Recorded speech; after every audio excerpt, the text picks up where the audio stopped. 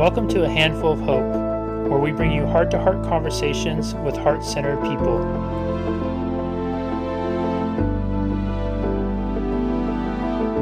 Hello, everyone, and welcome to another edition of A Handful of Hope. I am so happy and grateful to have Jenean Perelstein with us here today, who is a business anthropologist, U.S. patent holder, and revered speaker who worked as a medical anthropologist before becoming CEO of Alchemy Academy, where she has enriched workplace culture for clients ranging from solopreneurs to Fortune 100 companies. When not speaking, she mentors organizations to grow their workplace culture, develop their leadership skills, and achieve a higher level of positivity, productivity, and profitability. Jenean has created several programs in leadership development and workplace culture enrichment, where she provides training to clients worldwide and certifies coaches to use her models for their own clientele.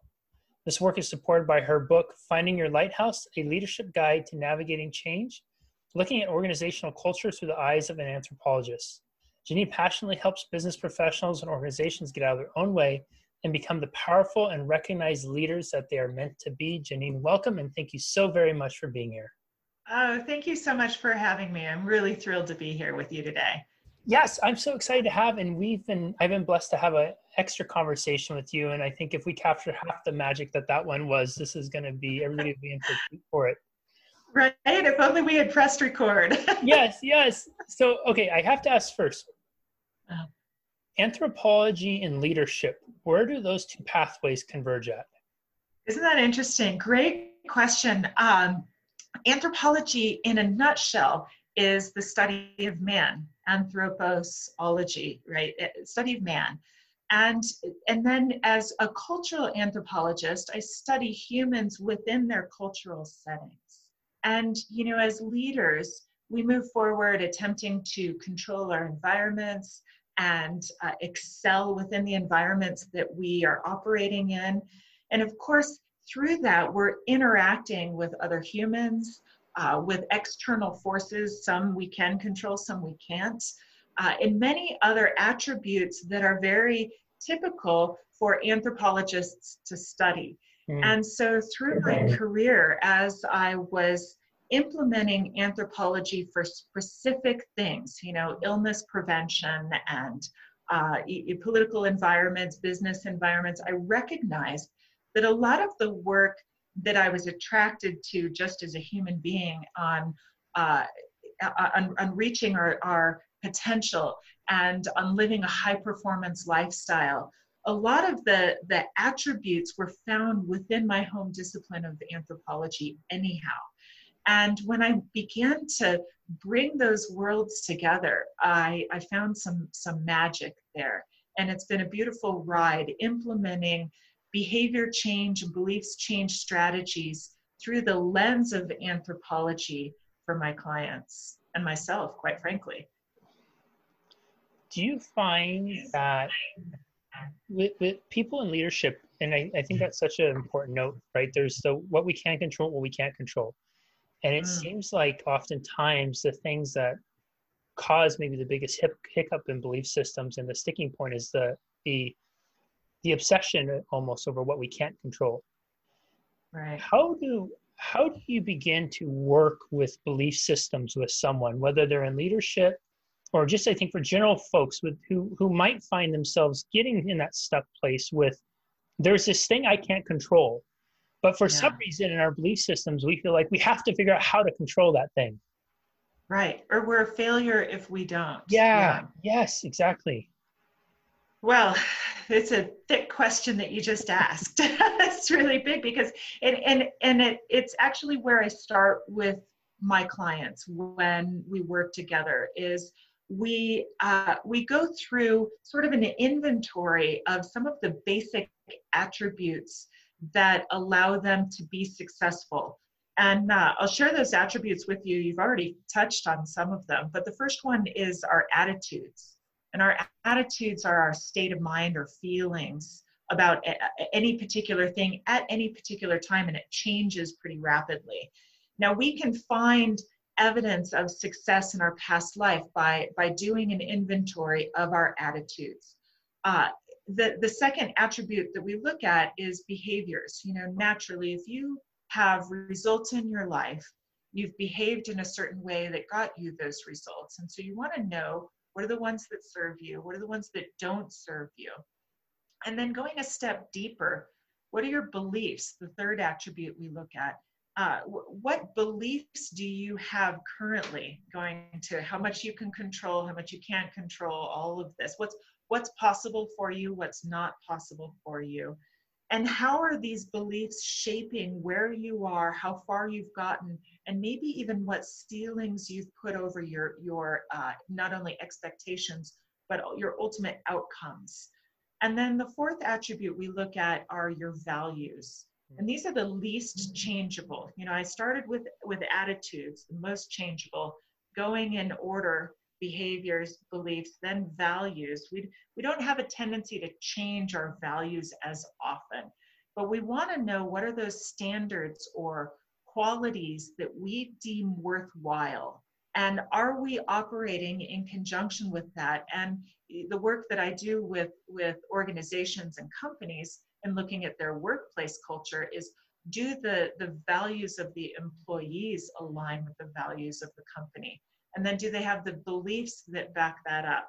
So I know that's kind of a big answer. It was a big question, but in looking at starting to figure out, how do we know what we can control? How do we know where we need to give up? We need to know what we as individuals bring to the table, what has worked for us in the past, what has held us back. And then the next step in that, just to kind of give you a hint, is that when we work with other people, the second that we start sharing these four attributes with others and we create an overlap there, now we've created a culture. That's what a culture is. These shared attributes of our attitudes, behaviors, beliefs, and values. And so when we look at can we change the culture? Can we improve the culture? Can we improve individual responses and become more flexible and resilient? These are the places that we look at. I want to dive a little deeper into that, if you don't mind. Sure. Okay, great. This is where I love this. I totally geek out on this. And I was invited to do a keynote in the spring. And one of the topics that came in was the disconnect between leadership, team, and values. And have you, and I'm still forming my question as I ask you, so please feel free to help massage it to work. Great. I think you know where I'm going to go with this. Do you find, when you're going in and you're working with organizations around values, do you find that even starting at leadership, is leadership fully aware of and embracing the values of the company? And then on that same note, is the team that makes up the company, are they aware of and embracing that? And if not, where is the disconnect from it? Is it because there's just a lack of attention to it, or is it because there's something fundamental where the values are established by some entity outside of the organization and the nature of the organization is actually not embodiment of those values? Oh my gosh, you just hit on such a big problem in the workplace today, is that, so many companies out there or organizations, even nonprofits, will say we are values driven, we're mission driven. And you go into the lobby and they've got the values on every brochure of every business card. Right? Yeah, exactly. But you ask somebody within the company what the values are, and they just go blank. They're like, oh, I think integrity, these sort of things. But then when you say, okay, well, what does that mean? And how do you represent that in the work that you do? And that's when you really get blank stares, even from the executives who were in the meeting that came up with that values list. And so there's a disconnect in understanding of, yes, we want to be, this is jargony, right? We want to be a values-driven organization or a mission-driven organization. But people by and large fail to recognize what's the how to operate within the structure of that beyond just big flowery words. And the answer in my work is really comes in that step between the values and the beliefs. Because what happens is when an executive or an owner of a company or a team leader sets the values, they do so under the operation of their own beliefs about what's possible for them and what's possible for your team. Now, depending on the size of your organization, the team that's actually doing the work could be several layers down. And the people on the front line who are tasked with implementing those values-driven ideals, they have different beliefs about what's possible for them or what their opportunities in life are than the executives who set those values. Do you see what I'm saying? So Yes. they, a frontline employee who's potentially several layers down in an organization will see a big banner stating values, and they may even laugh or scoff. It might actually cause some resentment and some workplace toxicity because of that disconnect in the belief of what's possible for one person or the belief of what's possible for another person. And it becomes a pretty deep question. Yeah, and this to me seems so, it's so incredibly inspiring to hear that, because when I think of how do you improve workplace culture, how do you improve the productivity, profitability, those three P's, it seems then that there is such a huge opportunity from getting that top to bottom connection between the piece that's like the fundamental core of who we are and who we aspire to be, which is the values. If you had the top and the bottom of the, whatever it is, the totem pole, that walked in, and those words weren't just jargon or nonsense and pretty font, but they walked in and it meant something to them. Yeah. And that then they showed up not because it was a paycheck that they were getting, but because what was written on the wall was an expression of who they are and who they aspire to be. It just seems like it's an exponential multiplier for improving those other metrics. Absolutely, it is.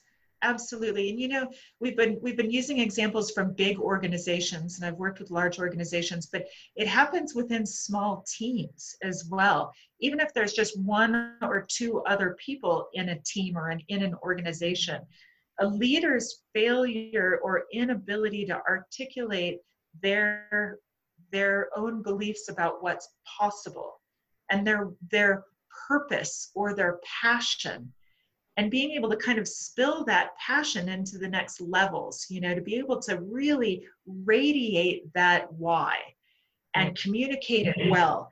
Failure to do that will lead to the same problems in workplace culture, even amongst a small team, that some of the large organizations have. And it's really fascinating because you see people who run under a false pretense saying, well, we're a family. We're just a small family, and of course we get along and we love each other and all is well here. But when you dig down, you can find some productivity sinks that are based off of those disconnects. And when you clear them up, it's amazing how smooth the path can be. Where do you find the biggest roadblock is for leaders and their ability to communicate that to their teams, to be able to inspire that possibility, to inspire what's, their vision into them? Is it, because I imagine it's more than just articulating, here's our values. Is it a challenge of them embodying it? Is it a challenge of them even understanding as leaders what those actually mean and how they're expressed in their life? Where do you find that biggest roadblock is for leaders in that communication space between them and their teams? You ask such great questions, and I wish I had a very clear answer for this, but unfortunately it's kind of all of them, because it is so individually based on the leader who is putting up roadblocks inadvertently. Sometimes it's a communication problem. Sometimes it's a self-awareness problem on behalf of the leader. Somebody hasn't stepped into their own leadership style and doesn't really know where they operate from their best place. Sometimes it's a hidden or mistaken belief, actually I would say often, on the part of the leader of what is possible for their team based on their own lens. You know, they believe that other people are operating on the same basis as they are, not recognizing that other people have different beliefs about what's possible for them based on their history and their family and their upbringing and their culture. So it's a multifaceted question, really, but the answer can come at it from many different places. I can tell you one of the most common problems that comes from the inability to really do this well is breakdowns of trust and respect within a team. Those are often the first two things that start to go, where you see not just the positivity in a workplace go down, but the productivity go down. And that, of course, is linked to profitability. Do you find that, first of all, I appreciate the answers, because I feel like we're in that day and age where we're looking for the cookie cutter, one solution fits all, one size fits all response, which I think is part of the problem where so many of these organizations, or big or small, have run into the problem of they think, oh, here, let me put the pretty font and the words on the thing, and that's what I'm supposed to do. And okay, now we're done, move on to the next thing. So I appreciate that, because humans were so much more complex often than a simple solution, right? Based off of whatever our life experience has been leading up to that point, all the seconds and minutes and hours and conversations, right, interactions that comprise and make up who we are. Mm-hmm. That breakdown of trust, that breakdown of trust, do you find that there's a common, I guess I'm kind of going right back to the cookie cutter thing, but I'm wondering if you see themes with it, where is there thematically things where we see trust most likely breaking down? Is there something that leaders are more often not doing that are creating these trust breakdowns so that they can be aware of and start to self-correct that? Yeah, again, it's not a cookie cutter thing, but I would say most often it comes from a belief that we're all operating off of the same attributes, that we're all operating from the same values, from the same beliefs, from the same attitudes, and that we're all doing the same behaviors.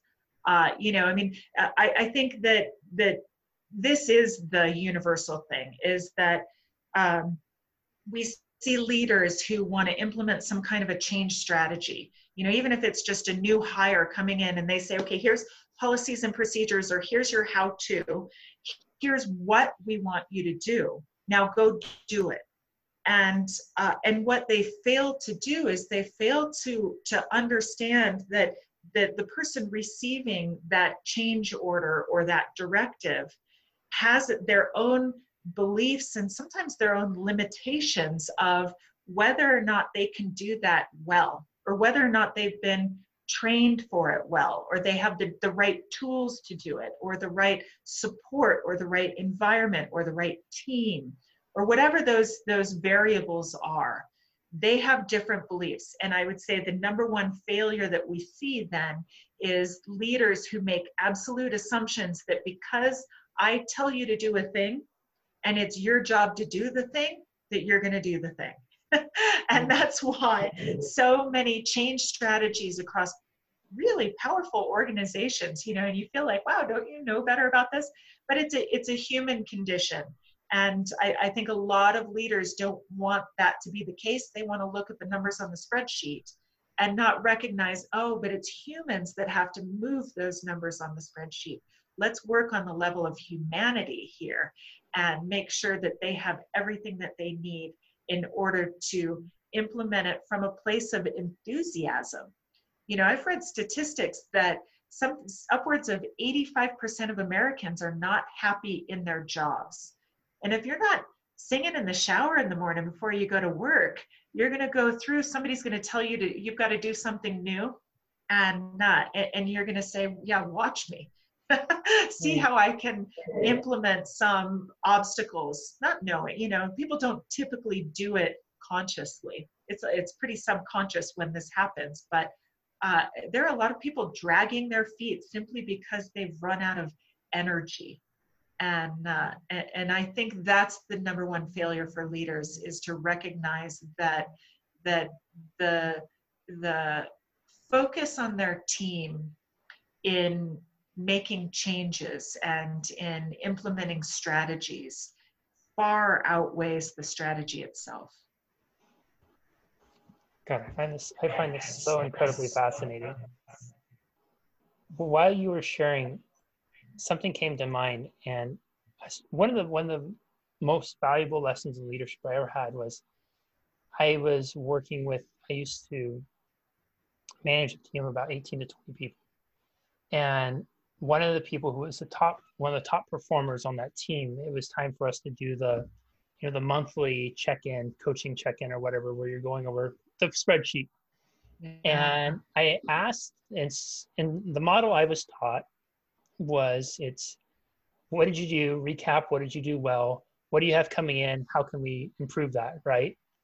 And I'm a pretty driven person, and I'm also that pretty driven, like, if I will do what I need to do to win type, not ethically, meaning that I'm not going to go and do something bad, but it's more of like, if it's the goal is this, and it means that I can challenge myself that much more to get there, then I will often thrive on that. And so I was doing the coaching call with this guy, and he stopped me midway through, and I'm talking about how he can grow and he can do this and doing that whole little like pep that I think I'm supposed to do as a leader. And he stopped me and he looked at me and he said, Jesse, not everybody thinks like you. Not everybody operates like you. Not everybody has the same goals as you. And I said, well, what the heck do you mean? And he said, for me, 70% is good. And I go, what do you mean 70% is good? He said, for me, if I can do at 70% of my potential, he said, that's good. That's like a solid C. I'm good with that. Yeah. And I looked at him and I had this moment of like, because I could feel the truth in it. That was the thing. It wasn't even I had to think of it. I could feel it. And I looked at him and said, I appreciate you so much for sharing that. Yeah. That makes a lot of sense. And 70% is not a C, it's a C minus. And in some places it's a D plus. That's right. And my question, depending on the bell curve. Yeah. So, but it's a question to you. The reason I'm asking that is because this just popped up to me. Is his position of 70%, is it a fixed position, or is it something with the right leadership? Like, if I was more maybe self-aware and more prepared and trained, and my ability to communicate and understanding values and aligning the mission values and whatnot as a leader, is there the potential to elevate somebody like that from a 70 to a 75 to an 80 and beyond? The basic answer is yes, absolutely. It requires beliefs change strategies.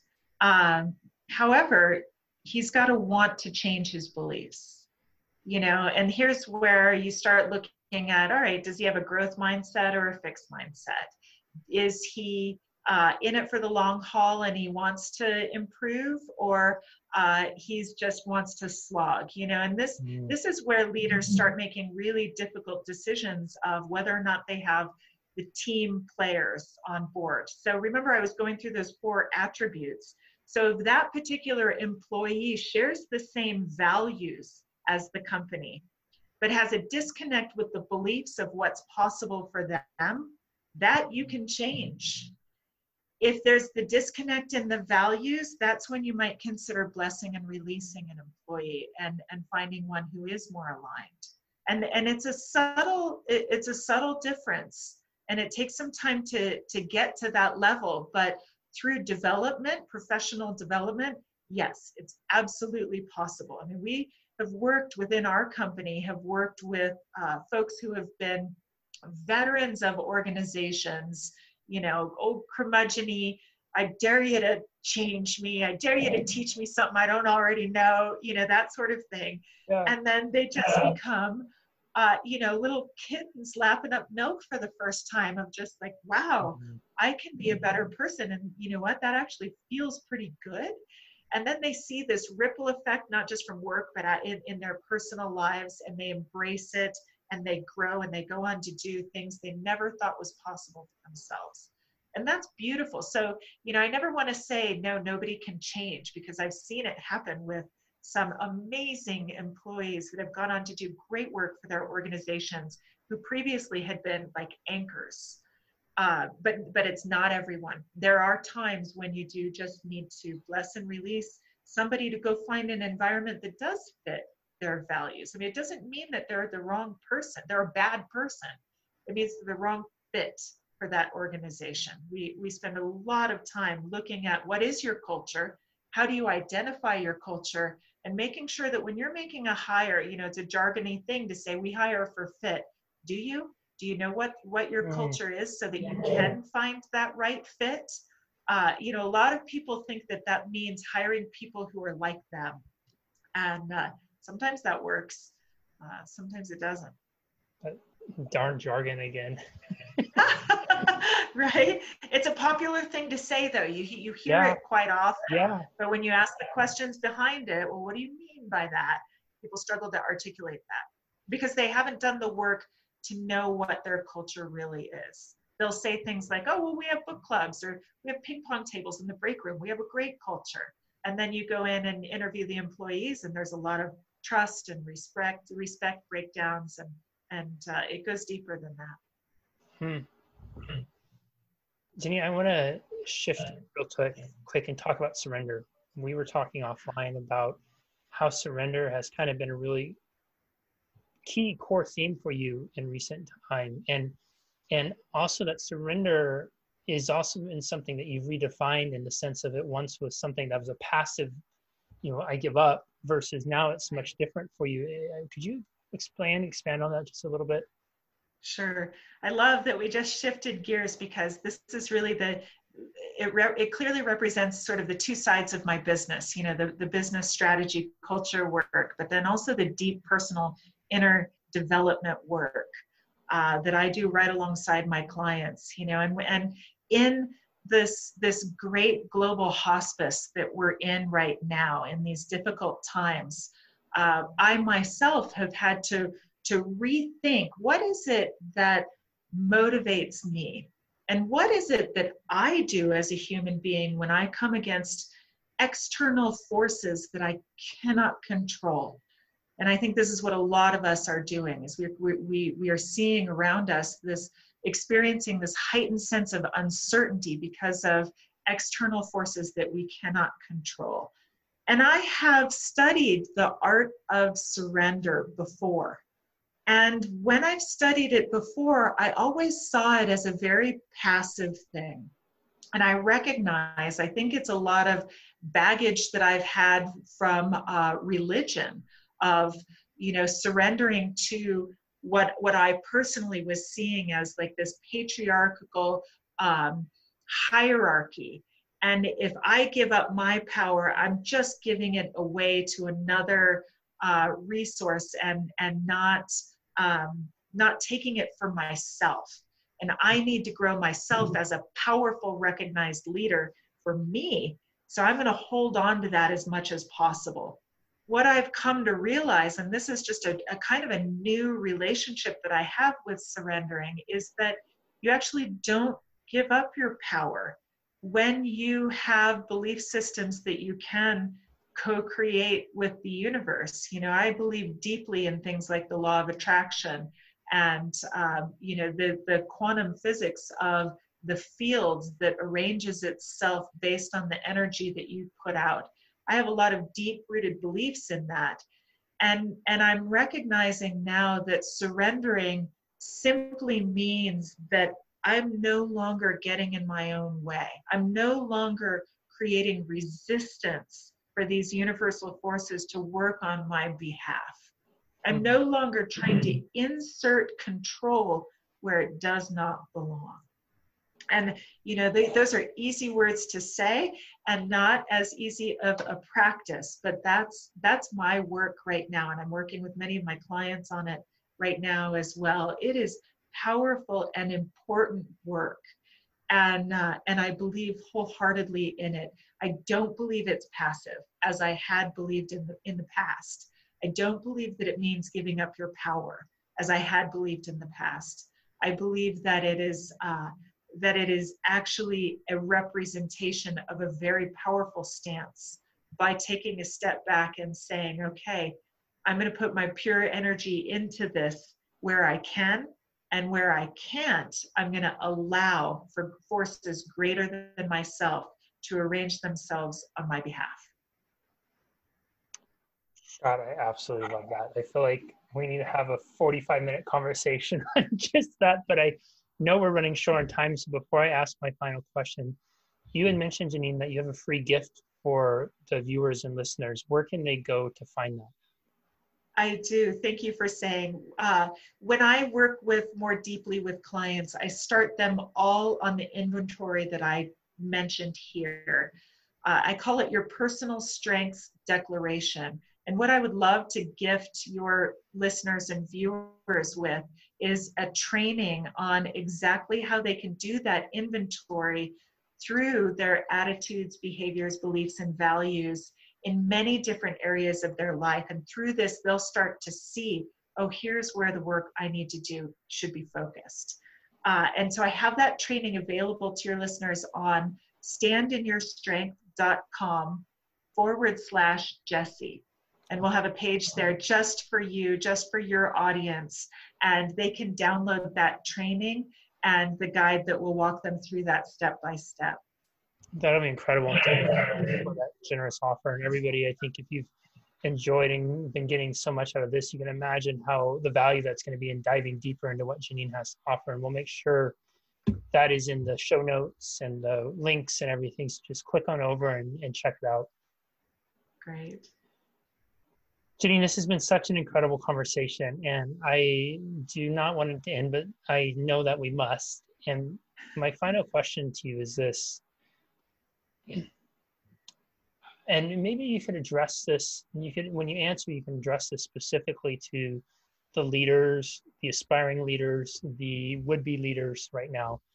I'm of the belief that leadership is needed now more than ever. And I'm also of the belief that we're at a really unique time where there's an opportunity for leadership to evolve and expand in ways that it may not have before, and in a way that's being radically accelerated. You know, we are having these conversations where those words on the wall are not just rhetoric, but we're actually getting to the deep emotional core and starting to understand really what they mean, and examining, perhaps for the first time in greater depth, how they show up in our lives. So for the leader who's listening right now, the aspiring leader, the want-to-be leader who's listening right now, the person who's, whether they're running a Fortune 100 company or they're looking at how they can be a better leader in their home and their community. Right. If you could give them one action, just one action to walk away from today with, and to whether it's a matter of integrating some of what we discussed on, it's an opportunity for them to begin to explore their own attributes and how they show up either individually or organizationally. If you could give them one action to take from all that we've discussed today, what would that action be that you would encourage them to take? It is in the theme of self-awareness. You know, this inventory, the personal strengths declaration, will help with that. And in that, I would ask them to look at, what do you think you can control? And what do you think you cannot control? And what are you going to do about that? You know, this idea of control in leadership is very contentious. And I believe that many leaders out there right now are trying to control environments that they have no business trying to control. There's a wonderful Chinese proverb that I love that says, when the winds of change blow, some people build walls and others build windmills. And so what I would ask of your leadership is, think about the windmills that you can blow, that you can build, that you can work with the energies instead of trying to fortify against them. I love that. Everyone, My goodness, was this a treat to go through. I encourage you to rewatch, re-listen. We started this off with an incredible discussion about the intersection between leadership and anthropology. And Jenean took us on a wonderful journey about how we could really enhance the 3Ps, the positivity, productivity, and profitability. We talked about attributes, the different attributes we have, and looking at some of our values, our belief systems, our behaviors, and our attitudes, and how those show up independent of and in relation to one another. There was an incredible opportunity to look at. Jenean brought to attention that 85% of the American workplace may dislike or not have. And if your heart's not singing in work, what an incredible opportunity it is as a leader to find that ability to make it sing. There's huge potential there. But then also, if you find that it's an issue of values not being aligned, I love how she said, bless them by giving them, helping them leave, to bless them, right? The idea of surrender, her redefinition of, and I love how she explained this by saying, I used to believe this, now I believe that. I think that is such a powerful declaration to just be able to use that term, I used to believe and now I believe this. Because what it does, at least from my perspective, is it invites the opportunity for all of us to examine belief systems that might not be fixed. And to realize that as we evolve, as our learnings evolve, as we expand as human beings, so too can expand our belief systems and how we view and interact with the world. We do not have to hold ourselves hostage to what we said, did, and believed necessarily 5, 10 years ago, because the opportunity, the nature of living is really changed, and the nature of who we are as individuals and leaders is one that can change too. And I love that in an explanation of an idea of surrender. You know, it's not something of putting up your hands and I give up, but it's actually quite the opposite. It's opening up and inviting in.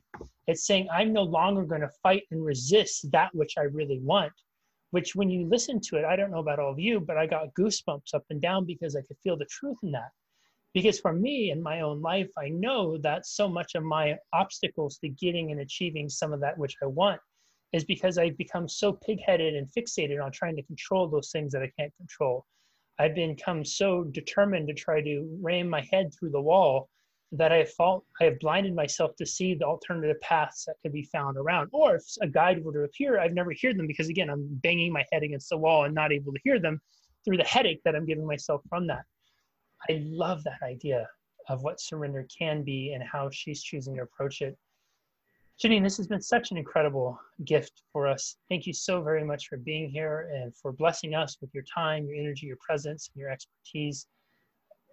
Thank you. Thank you, Jesse. It's been such a treat for me as well. I'm so thrilled that we're in each other's spheres. Yes, likewise, me too. I'm really excited. And this is, everybody be sure to check out that free gift. We'll have it on there. And Jenean, thank you again. We will see you all next time on another edition of A Handful of Hope. Bye-bye. Thank you so much for listening.